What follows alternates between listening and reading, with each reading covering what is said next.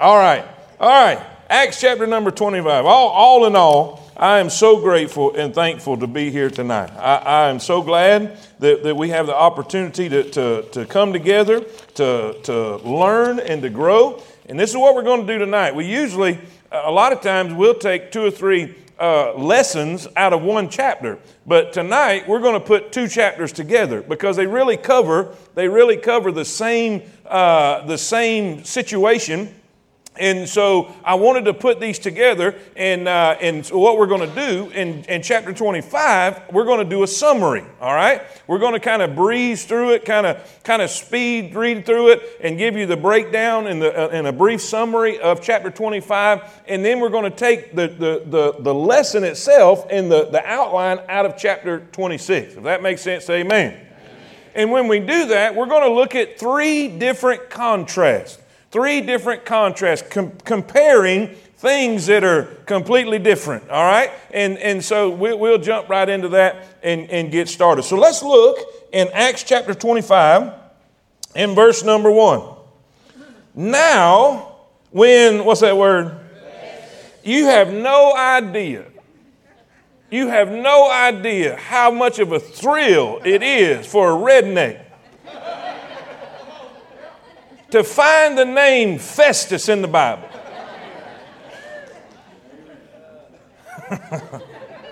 And all my rednecks said, Amen. All right. I see some of y'all have never watched Gunsmoke. You need to find it on Netflix and watch it. Amen. Now when, I can't think of nothing else now that I see Festus. I just see this redneck cowboy with this. Anyway, all right, here we go. Now when Festus, can y'all tell I'm glad y'all here? I'm just delirious and I'm looking at real people tonight, amen? All right, now when Festus was coming to the province, after 3 days he ascended from Caesarea to Jerusalem.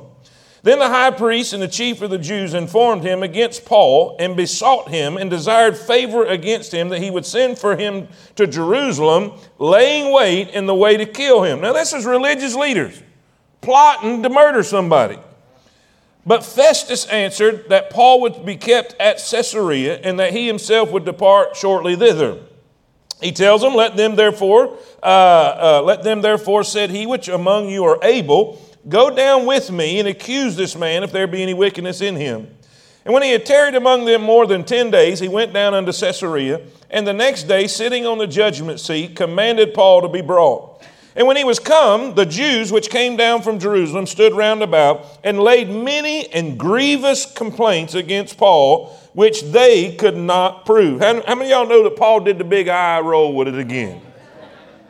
And he's saying, here we go again. All right. Now, it says, while he answered for himself, he says, neither against the law of the Jews, neither against the temple, nor yet against Caesar have I offended anything at all. But Festus, willing to do the Jews a pleasure, answered Paul and said, wilt thou go up to Jerusalem and there be judged of these things before me? Then said Paul, I stand at Caesar's judgment seat, where I ought to be judged. To the Jews have I done no wrong, as thou very well knowest. For if I be an offender or have committed anything worthy of death, I refuse not to die. But if there be none of these things whereof these accuse me, no man may deliver me unto them. Now read it with me. I appeal unto Caesar. Now I want to read just 2 more verses and then we'll pray. Then Festus, when he had conferred with the council, answered, hast thou appealed unto Caesar? Well, unto Caesar shalt thou go. And after certain days, King Agrippa and Bernice came unto Caesarea to salute Festus. Let's pray. Dear Heavenly Father, Lord, I'm so grateful and thankful for your mercy, your kindness, and your love. Thank you for an auditorium that's got people in it that are hungry to study your word and to learn and to grow. Lord, it is such a thrill to be able to see real living people in this building. And God, I thank you so much for this privilege that we have and this opportunity that we have. Lord, you know of the sickness and the virus. You know all these details. You know what's going on. And I ask for your protection. I pray that you'll just guide and direct. And Lord, move tonight. I pray that you'll speak through me. I pray that you'll use my mouth as a mouthpiece to declare your word. And I pray that your perfect will be done. Don't let me say anything I shouldn't. And Lord, please don't let me forget anything I should. And God will bless you and will thank you and give you the glory and the praise for it all. In Jesus' name we pray. And all God's people say it. Amen. You may be seated. You may be seated. Let's look in chapter 25. Let's skim through chapter 25. Get on into chapter 26. Let's just do maybe a small brief review of last week for those that may have missed last week. Paul has endured trials, right? He's gone before the Roman governor, the procurator, the Roman governor, and presented his case. They presented their case against him. They had a slick lawyer working with him, and he presents his case, and they come to no conclusion. All right? He can't find any problem. He can't find any fault in Paul, but he still has the responsibility of keeping the Jewish people without rioting. You know, he's trying to keep the peace, and in order to keep the peace, he tries to get good in with the Jewish people, and he keeps Paul incarcerated. Are y'all with me? Say amen. For 2 years. For 2 years, he keeps him confined. He keeps him in an arrested state and doesn't do anything. Well, we see that Felix goes off the scene. He's called back to Rome. He has been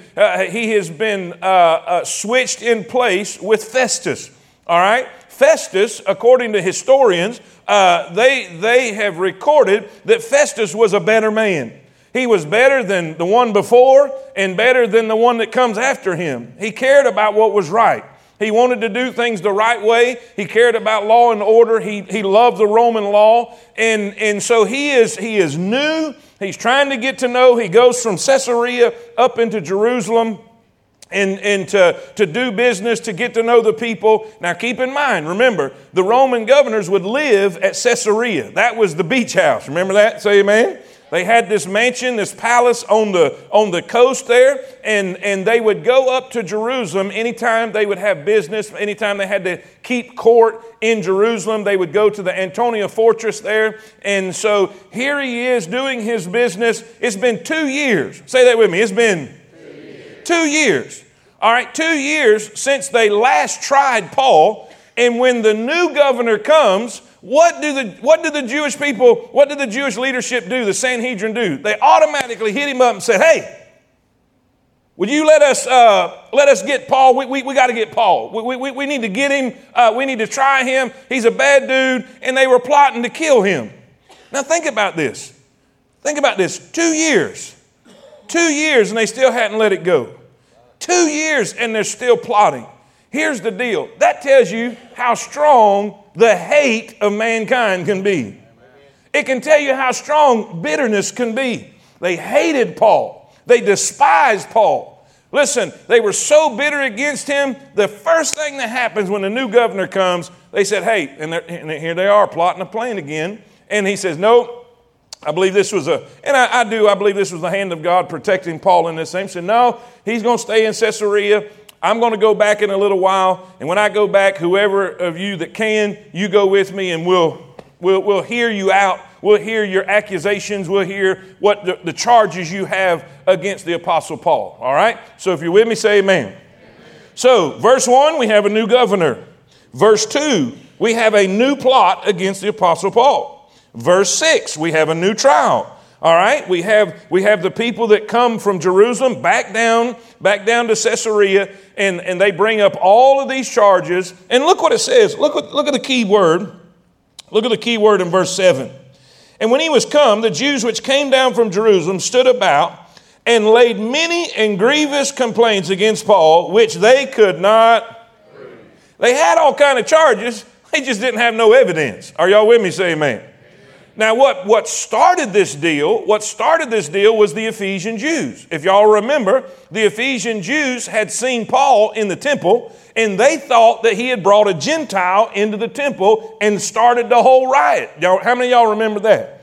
Back then, all right? Now, they had done gone back to Ephesus. So there's no witnesses, there's no evidence, but yet they're still trying to bring charges against him. Now, he defends himself and he says, look, all he had to do here is say, nope, nope, nope, no. And that's basically what he did. He said, I didn't do anything against Rome. I didn't do anything against the temple. I didn't do anything against the Jewish people. And so here we have Festus. He's left with trying to find what the deal is with the Apostle Paul. All of these complaints by all these people, yet there's no evidence. And basically it comes down to their word against his. So do we all see that? All right. He's new. He's new in town. And he wants to get this thing off straight, because if you'll remember, the Romans didn't put up with incompetence. All right, so he's got to keep the peace, and he's thinking, what in the world? He's just kind of in a bind here, because on the one hand, he's got to keep the peace with the Jewish people, but on the other hand, here we have a Roman citizen who has Roman rights, and he's been incarcerated for 2 years. So he's got to tread lightly on Paul's side too. So he's kind of in a pickle here. So he says, I tell you what we'll do. Why don't we go back to Jerusalem? Why don't we would you agree to go back to Jerusalem and I'll hear your case from Jerusalem? Well, Paul's got sense. He knows better. He knows he's not going to get a fair trial. He has people that are plotting his death. He has people that are bringing false accusations against him. Why in the world would he go back to Jerusalem? That would be crazy. I mean, this is a circus going on here, and he's not going to stand for it. So Paul's got something up his sleeve. Paul is a wise man. Paul knows his Roman citizenship, and he has the privilege as a Roman citizen to appeal his case to the highest court in the land, which would be Caesar. Are y'all with me? Say amen. Okay? I know I'm just kind of rambling here, but I'm just going through the chapter quick so we can get to the next chapter. All right? He appeals. He said, I tell you what, I'm not going back to Jerusalem. I'm not going back to Jerusalem. This is foolish. There's no evidence against me. I've not done anything wrong. Nobody can prove anything. He says, matter of fact, if I have done something worthy of death, I'll be glad to die. I'm not afraid to die. This is not the issue. The issue is there's no evidence. I have not done what these people have said. So I'm going to do this. I'm going to take it to the highest court in the land. I'm going to appeal to Caesar. And so Festus says, okay. He says, if that's where you want to go, that's where we're going to go. Now, somebody shows up. We have King Herod Agrippa shows up, which would be King Herod Agrippa II. And so I wrote down in your notes, and some of y'all, if you've been through this Acts study a lot, we've done this several times. But if you're not careful, it's easy to get confused, because as you're going through the Gospels, you're going to see a bunch of different Herods. Are y'all with me? Say amen. There's Herod the Great. There's Herod Antipas, there's Herod Agrippa the First, Herod Agrippa the Second, and they all are weasels. Say amen. I mean, it's all wicked. Just the Herodian dynasty, incestuous, just, and you'll see that in a minute. But anyway, we'll look at all these. So if you're here tonight for the first time, you'll understand which particular King Herod this was. Okay. Now they show up. And I'll explain in just a second on that, all right? King Herod Agrippa II shows up with Bernice, all right? Now, naturally, you would think this is his wife. But this is not his wife. This is his sister, who is living as his wife. Ooh. I really expected a little stronger response than what y'all gave me. That's weird, people. This was rumored that they had an incestuous relationship. It was confirmed by Josephus, the historian. All right, this tells you the kind of people that Paul is being tried by. We're not talking about good moral people. Are y'all with me? Amen. And so this is who the man of God is standing before. King Herod Agrippa II and his sister Bernice. Anytime you see King Herod Agrippa II, you'll find Bernice. They're together. And she, if you study any more behind her, she goes back to Rome and is a mistress to a father and son there. Weird, crazy stuff. All right? So here we are. We've got, this king has showed up, and he says, well, I want to hear him too. Now, let me explain. Let's go through the Herods here, all right? If you got your notes, say amen. Let's run through the Herods real quick, starting at the bottom. Herod Agrippa II. This was the one that just shows up. This is who we're talking about right here in this chapter. All right? He is the son of Herod Agrippa I. Imagine that. All right? Herod Agrippa II. And he's significant because this is the last one. When this Herod dies, there ain't no more of them. The Herodian dynasty is over with, okay? So this is the last one. He's with his sister Bernice. They have an incestuous relationship. All right? Now, King Herod I is the one that executed James. How many of y'all remember that? Several chapters back in the book of Acts. James was one of the first martyrs. He took James and executed him and arrested Peter and was going to execute him. How many of y'all remember that? And God delivered him. This is the same one. This is the one, King Herod Agrippa I, which is Herod Agrippa II's daddy.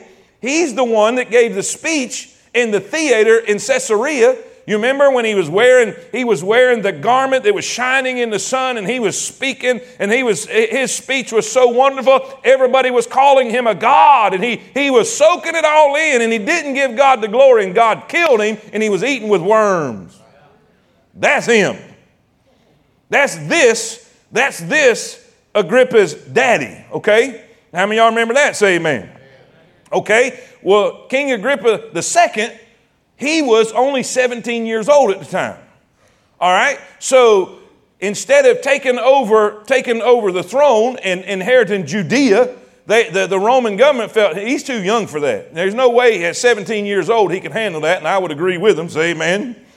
And so they put him in charge of a little parcel of land up toward the north, up really in modern day Lebanon, in the southern part of Lebanon, a little section there. And then he showed himself to be a good ruler, and they gave him some more land there in Galilee. All right. So that's why he's coming to meet the new governor. So instead of having a king, the Romans put procreators or governors over the different areas. We know of, how many of y'all remember Pontius Pilate? Felix, last chapter, right? Good old Festus. All right, those are three names. I think there was 14 of them altogether. But these are the different governors, okay? So King Herod and Bernice are coming to greet and kind of, pay a social visit and meet the new governor here in Caesarea. That's how this has taken place. Now, does that make sense? Say amen. Okay, let's look at the other Herods. We got Herod Agrippa II, who we're fixing to see. Herod Agrippa I, who was killed and eaten by worms, executed James and imprisoned Peter. And then we have Herod Antipas. He's the one that killed who? John the Baptist. How many of y'all remember? Got drunk, was watching his stepdaughter dance seductively and promised her the world and said, I don't want the world, I want John Baptist's head on a charger. And took and beheaded John Baptist, a wicked dynasty. And then obviously Herod the Great. Herod the Great is the one who built Masada. He's the one that built the palace there in Caesarea. He was a builder. He was an architect. He did incredible things, but he was crazy. He was a madman. He is the Herod that killed all the babies in Jerusalem when the wise men tricked him and didn't tell him where baby Jesus was. How many of y'all remember that? So this king is from a long line of wickedness. Okay, can we just agree on that right there? All right, now let's go back to where we are. King Agrippa II. He shows up He is here with his sister Bernice to greet this new governor, Governor Festus. Festus isn't really sure about what to do about this deal because you got the Jews on one hand, they are just one step away from a riot and a mob scene, and then you have a sure enough true blue Roman citizen over here who's been incarcerated all this time that he has to do something with. He's got to either find charges with him or let him go, but he's got to keep peace in the area. So I'm kind of don't know what to do. That's where we're at. Okay? Now, when King Herod shows up, this is good. This is good for Festus because King Herod knows about Jesus. He is familiar with the tradition of Galilee. He's familiar with what has happened. He's familiar with the miracles. He's familiar with all that went on. Keep in mind, he grew up in that area. So he's very familiar with Jesus, the apostles, the disciples, and Christianity itself. Are y'all with me? Say amen. So what does Festus think? All right, I got somebody that knows something about all this, because here's the deal. Festus, he loves Roman law, but he don't care nothing about religion. And he thinks all of them are crazy that somebody's going to get up from the dead. They're just lunatics. They don't know what they're doing. They're crazy. He doesn't care anything about their religion. He doesn't care anything about their temple. All he cares about is keeping the peace and making sure he stands good with Rome. Are y'all with me? Say amen. And so here we have somebody who knows something about this. So he says, I tell you what. And King Herod hears, he presents all of this to King Herod. He tells him what has happened. He tells him about the Jews' accusations against the Apostle Paul. He tells them what they're saying. He tells them that Paul's denied everything. He said, I'll be honest with you, I don't even know what to do. He's appealed to Caesar, so I'm going to send him to Caesar. But the only problem I have, if I send him to Caesar, then I got to have charges against him. And I don't have any charges against him. Now, that's kind of a lie. That's kind of a lie. He had plenty of charges. They brought all kind of charges. What he didn't have was evidence. Amen? And so he says, what do you think? And so King Agrippa says, I'd like to hear him tomorrow. I'd like to hear him. I'll hear his story. So here they go. They plan it. Okay, you're going to hear him tomorrow. That's where we are. Okay? That's where we're going to take up this lesson tonight, and we're going to start right there. We're going to start with the meeting, okay? And we're going to look at three contrasts. Now, what is a contrast? Looking at the difference between A and B. Does that make sense? We're going to look at the difference between this and this. That's what, when you're contrasting something, we see three different contrasts here in this particular chapter. So let's look at the end. Let's look at the end of chapter 25. All right, verse 23. Verse 23. When you get there, say amen. It says, and on the morrow, when Agrippa, remember, Agrippa the second, shacking up with his sister, Agrippa was come, and Bernice. Every time you see one, you see the other, okay? With great, what's that word? Pomp.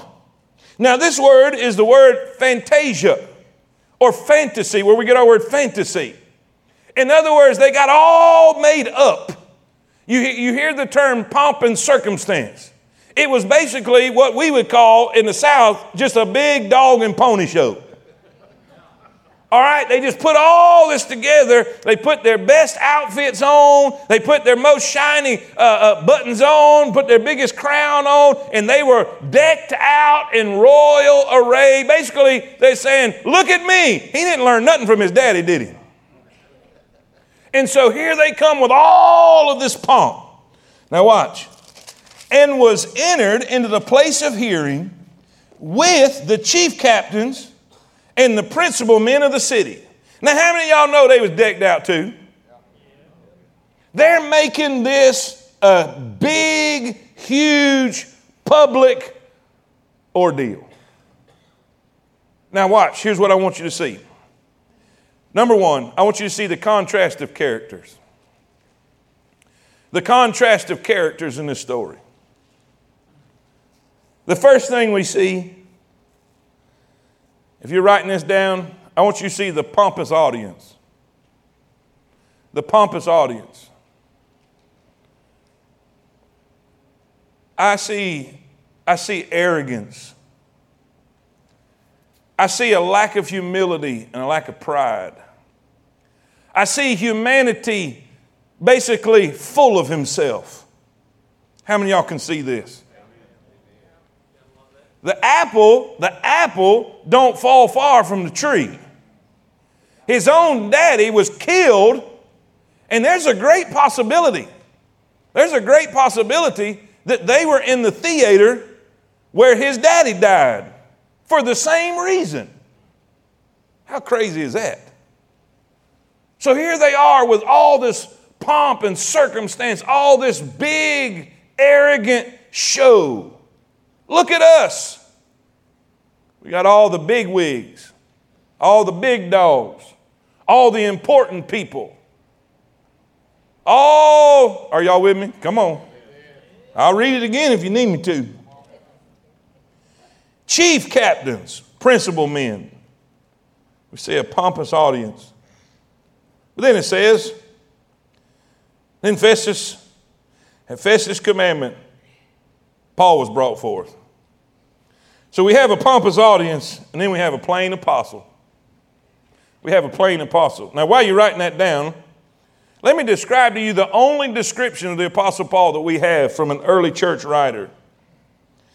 In an early Christian document, the Acts of Paul, a description of Paul is given. It says, a man of middling size, and his hair was scanty, his legs were a little crooked, and his knees were far apart. He had large eyes, and his eyebrows met, and his nose was somewhat long. Yeah, that sounds like Festus, don't it? This kind of goes with 2 Corinthians 10:10. They made fun of Paul and mocked him and said, for his letters, say they, are weighty and powerful, but his bodily presence is weak and his speech is contemptible. In other words, they're saying he's ugly and got an irritating voice. So on this side, we've got a king, a governor, chief men, principal men of the city, decked out in all the array and all the get up, and they're shining and decked out. And over here, we got a short, fat, bow-legged, balding, big nose, unibrow preacher.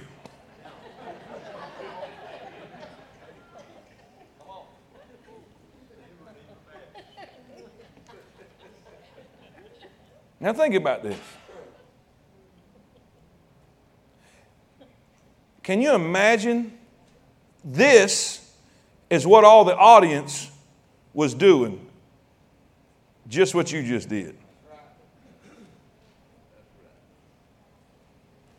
They probably thought, this is the most pitiful thing I've ever seen.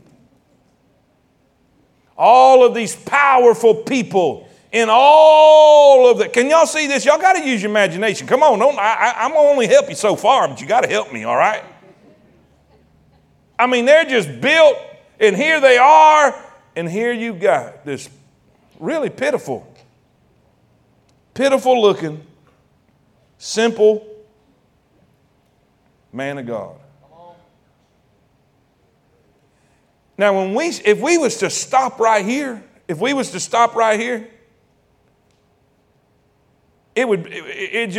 he ain't got a chance. But by the time we get through with this thing, they're trembling and he's standing tall.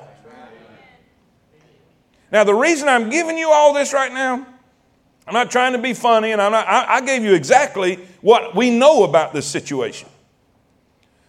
But he looks outnumbered. He looks overpowered. He looks out of place. He looks like he can't. But let me tell you something. Do you know what the first thing he says when he said, okay, you can speak? You know what the first thing he says? I am happy to do so.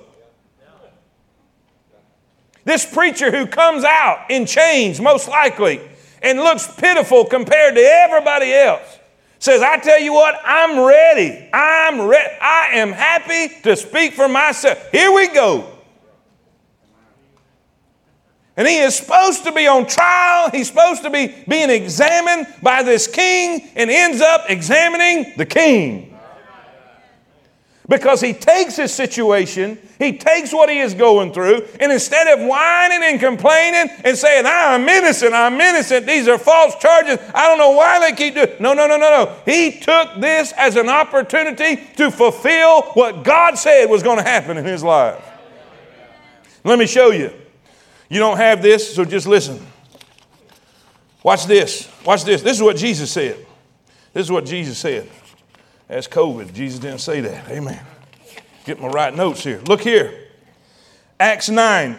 This is after Paul's conversion. You don't have to turn. I don't have time for you to turn. Just watch me. Listen to me. All right. Acts 9. When Paul gets saved, God needs somebody to go disciple and mentor him and help him immediately. Okay. Well, y'all know he's out killing people. Okay. He's out killing Christians. He's trying to destroy this new Christian church. All right, now this is what God tells Ananias. Then Ananias answered the Lord, I have heard by many of this man how much evil he hath done to thy saints at Jerusalem. And here he hath authority from the chief priest to bind all that call on thy name. And the Lord said unto him, watch this what he says. He's prophesying concerning the apostle Paul. Go thy way, for he is a chosen vessel unto me to bear my name before the Gentiles and kings and the children of Israel. Amen. What's he doing right here? He is before Gentiles. He is before a king, and he's before God's people, the children of Israel. Are y'all with me? Say amen. Now, Acts 23:9.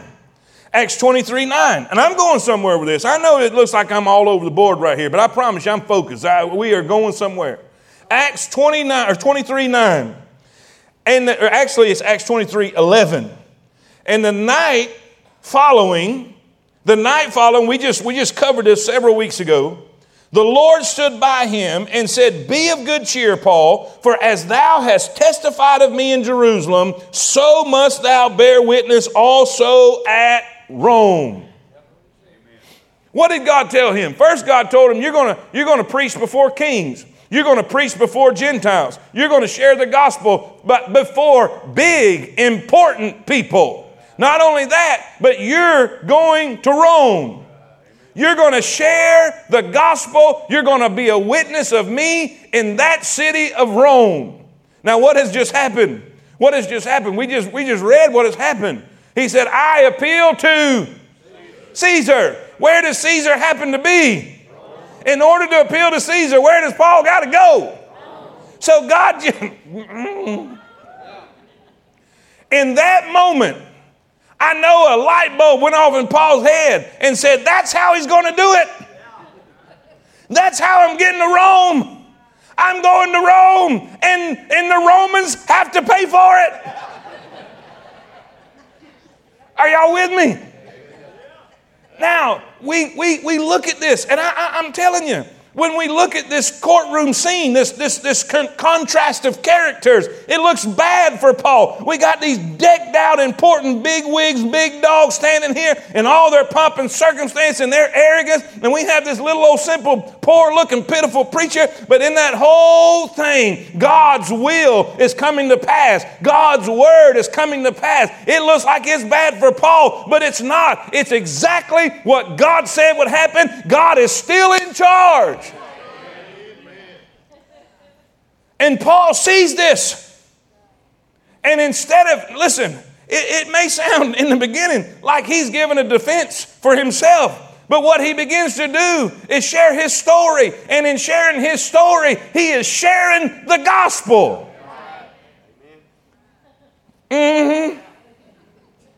Anyway, y'all ain't getting it. You will before it's over with, though. We see a plain apostle, a pompous audience. But then I want you to see this.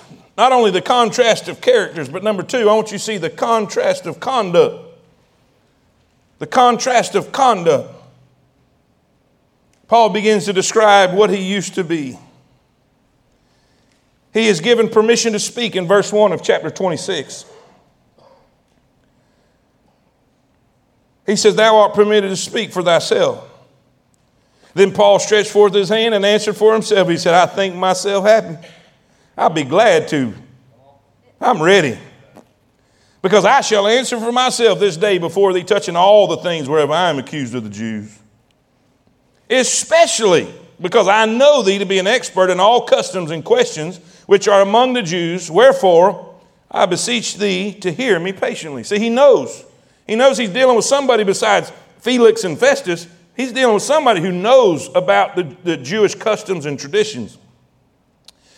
He said, my manner of life, and this is what I want you to write down. In case we run out of time, I want you to write this down. A, in the contrast of conduct, I want you to write this down. I want you to see his past conduct. His past conduct.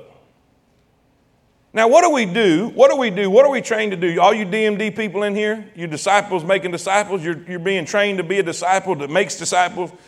When you tell your story, what are you taught and trained to do? You tell what you used to be.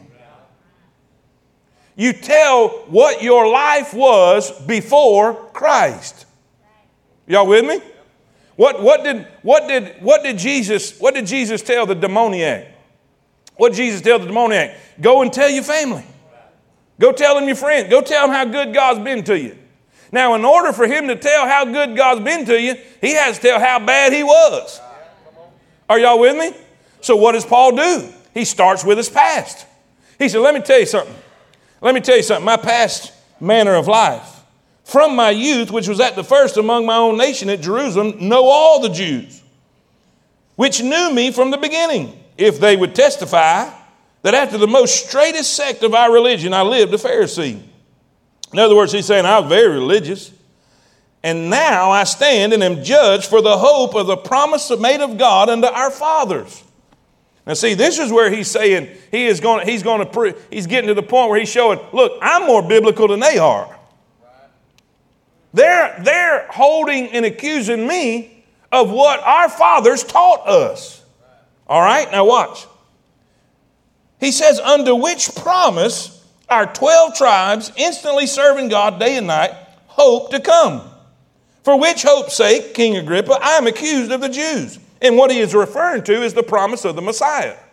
Are y'all with me? Y'all still with me? Y'all ain't asleep, are you? He said, listen, the only thing I believe is what our ancestors believe. The only thing that I'm teaching and preaching is what they were hoping to come. They were hoping to see it, but King, I got to see it. Because God promised that he would send a Messiah, and that's all I'm representing, is the hope that they look to see. Verse 8. He said, why should it be thought a thing incredible with you that God should raise the dead? I verily thought with myself that I ought to do many things contrary to the name of Jesus of Nazareth, which also I did in Jerusalem. And many of the saints, see, he's still dealing with his past, guys, his past conduct. He said, many of the saints that I shut up in prison, having received authority from the chief priest. And when they were put to death, I gave my voice against them. I punished them oft in every synagogue. And I compelled them to blaspheme. Now what that means, guys, keep in mind when he says I compelled, that means he tortured. He tortured people to get them to deny Christ. I compelled them to blaspheme. And being exceedingly mad against them, I persecuted them even unto strange cities. Whereupon as I went to Damascus with authority and commission from the chief priest. So what's he saying? He's describing his past conduct. He said, let me tell you something, I was very religious. And he said, I was very cruel. And he said, I thought the best thing I could do was destroy this new cult, Christianity. And he said, it was because of me that many died. I tortured them. He's describing an awful, awful past. I said, preacher, why are you emphasizing that? Because some of you in here's got a past. This in your mind is the end of the world. Well, I dare say that anybody anybody in this auditorium can say that their past was as awful as the Apostle Paul's. He had an awful past. But then I want you to see this. He had a powerful conversion. And before I go any further, let me just run this rabbit. We just jump. If you do have an awful past, the Apostle Paul said, let me tell you why I'm paraphrasing this, okay, but it's there. Let me tell you why God saved a sinner like me, a chief sinner. He said, I'm the chief of sinners. If you're a chief, that means you're numero uno. Number. How you like that, Cesar? You got that? Paying attention. In other words, there ain't no sinner any worse than me. Y'all with me? And let me tell you why God saved me. This is Paul. He said, God showed me as an example that if God can save me, if God can forgive me, there ain't no one beyond his forgiveness. Are y'all with me? God just went up, he just went up and just lined up the worst one of all and saved him so nobody else could have an excuse. Amen? And you say, preacher, I got to pass. Well, do what Paul said. Forgetting those things which are behind. Forgetting those things which are behind. I press toward the mark for the prize of the high calling of God. Amen? He said, how much more shall the blood of Christ purge our conscience from dead works that we may serve a living God? Amen. Well, we got that rabbit. Amen. We see a powerful conversion. 13. At midday, O king, I saw in the way a light from heaven, above the brightness of the sun, shining round about me, and them which journeyed with me. And when we were all fallen to the earth, I heard a voice speaking unto me and saying in the Hebrew tongue, Saul, Saul, why persecutest thou me? It is hard for thee to kick against the pricks. And I said, who art thou, Lord? And let me explain that. Those pricks were a goad. It was wooden sticks with spikes in it that was pressed against the oxen that would kick against the plow. And it would kick and it would hurt them to keep them. It was basically to keep them from kicking the person doing the plowing and the plow itself. And basically, it was a no-win situation. The oxen just had to do what he's going to do because he wasn't going to stop. Does that make sense? And what Jesus is saying to Paul, he said, I don't know what you're doing because you ain't stopping what we're doing here. The church is going to live on. Now, watch this. And I said, who art thou, Lord? I love that. Who art thou, Lord? And he said, I am Jesus whom thou persecutest. But arise and stand upon thy feet, for I have appeared unto thee for this purpose, to make thee a minister and a witness both of these things which thou hast seen, and of those things in which I will appear unto thee, delivering thee from the people and from the Gentiles unto whom I now send thee, to open their eyes and to turn them from darkness to light, from the power of Satan unto God, that they may receive forgiveness of sins and inheritance among them which are sanctified by faith that is in me. Church, say amen. A powerful conversion. Listen, there is nothing that proves conversion more than change. When people say, I've been converted, I believe in Christ, and your life never changed, I have a hard time believing that. Because the Bible says, if any man be in Christ, he's a new creature. Old things are passed away. Behold, all things are become new. I'm not saying you're going to get everything right away, but you're going to start that direction. Amen? Now, watch this here. Here's the contrast. What was A? We see A. Okay. Let's try it again. Say it again. One more time. B. Powerful conversion. You remember in DMD, my life before Christ, how I came to Christ. What did he just do? He told King Agrippa what his life was before Christ, how he came to Christ. Y'all with me? Let's talk about that a second. Listen, everybody doesn't come to Christ the same way. Everybody's life is different. Some people was hung over in a motel room and had a Gideon Bible when they got saved. Some people were on their knees in the living room with an evangelist preaching the gospel on the TV. Some people was in a revival service. Some people was in their bedroom on their knees beside their bed. Are y'all with me? Some people are complete sure enough hoodlums when they get saved. Like my father. Never been to church. No church experience. Just a horrible behavior. And God saved him and changed him. But do you know God can save Sunday school children too? Listen, he'll go into the gutter and get the hoodlum. He'll go into the church pew and get the hoodlum. You thought I was going to say something else, didn't you? Lost is lost. There ain't no good hoodlums and bad hoodlums. We just all hoodlums. Well, let's be biblical. Sinners. Sinners.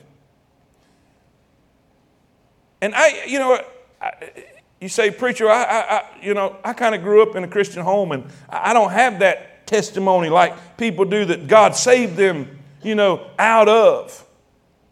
No, but you have a testimony that God didn't save you out of that. He saved you from that. So you still got a story. People make way too many excuses about not witnessing and not sharing their faith. Well, I don't know all the Bible verses. Well, do you know what happened to you? Do you remember what happened to you? That's all you got to remember is what happened to you. Just tell what happened to you. That's all Paul did. Y'all see him quote any verses in there? He just said, this is what I was. And this is how I met Christ. Right? Powerful conversion. And then number 3, I want you to see this. His present commitment. Look what he says in verse 19. All that God said from verse 16 to 18. Watch what he says. Whereupon, O King Agrippa, I was not disobedient unto the heavenly vision, but showed first unto them at Damascus and at Jerusalem and throughout all the coast of Judea, and then to the Gentiles that they should repent and turn to God and do works meet for repentance. Well, preacher, what are you saying? I'm saying there was a contrast of behavior. He said, on this end, I was killing Christians. But when Jesus got a hold of me, I went everywhere telling everybody, you need to be a Christian. Over here, I was cussing Jesus, blaspheming Jesus. Over here, I was blessing Jesus. I was trying to communicate Jesus to everybody I knew. He said, all I know, Agrippa, is something happened to me. There has been a change. There has been a difference. Ladies and gentlemen, if Jesus gets a hold of you, there will be a difference. We see the contrast of conduct. He is telling, let me tell you, and this is the cool part. He said, everybody here knows what I was. Everybody here knows what let me tell you how important this is. We got enough time. We only got one more point. We'll hurry. There's a gentleman, and I'll keep every name out of this. Just trust me on this deal. There was a gentleman that myself and several others tried to witness to. He would all but cuss you out. To all the rest of them. He didn't to me. I guess they was just say he knew I loved him, and I guess he thought I was sensitive because he'd hurt my feelings if he cussed me. But I don't know. But he never did. I'm just saying he never did. I'd witness to him, invite him to church, and he would tell people, when you die, you're just dead. That's just all there. There's no after. There's nothing else. There's no heaven. You're just. And nobody could get through to it. And I really began to wonder, man, is this ever going to happen? Well, somebody he knew that had a reputation for sin. I'll just put it that way. I don't want to describe it too much because some of you might know people. But just sure enough, had a reputation for sin and a long time of it. Are y'all with me? Just a long time. Struggle with addiction, certain kind. Well, this was a mutual friend of ours. Well, that person, when we was in the other building, before we changed and turned it this way, in a service one day, I seen him come down on a Sunday morning and weep his way to the altar. And in that altar, he got saved. I'm talking about got the verily, verily kind. Y'all with me? And our other friend, who everybody worked on trying to invite and all that, ain't no God, it's just dead, you're just worm dirt. That was his favorite saying. I know it's crazy, ain't it? He said, just give it a couple days. He's just doing that, and made some crazy excuse. But guess what? Next Sunday came. He's in church. Then the next Sunday came, and he's in church. And he just quit doing all that stupid stuff he did before. And he was in church again. And in church again. And it left our other friend.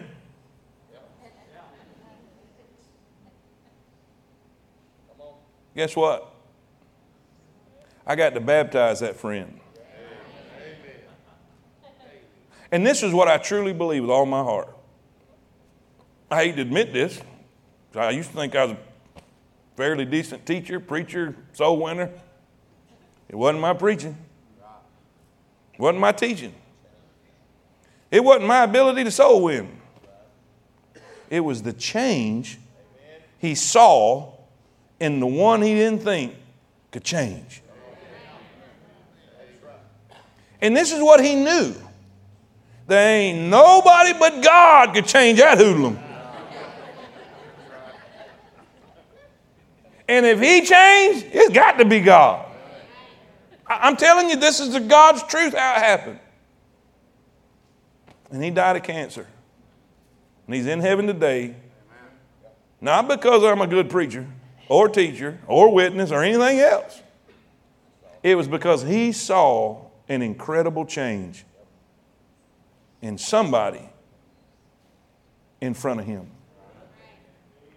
So let me help you in here that claim Jesus and profess to know the Lord, but you living like an idiot. You're hurting the cause of Christ.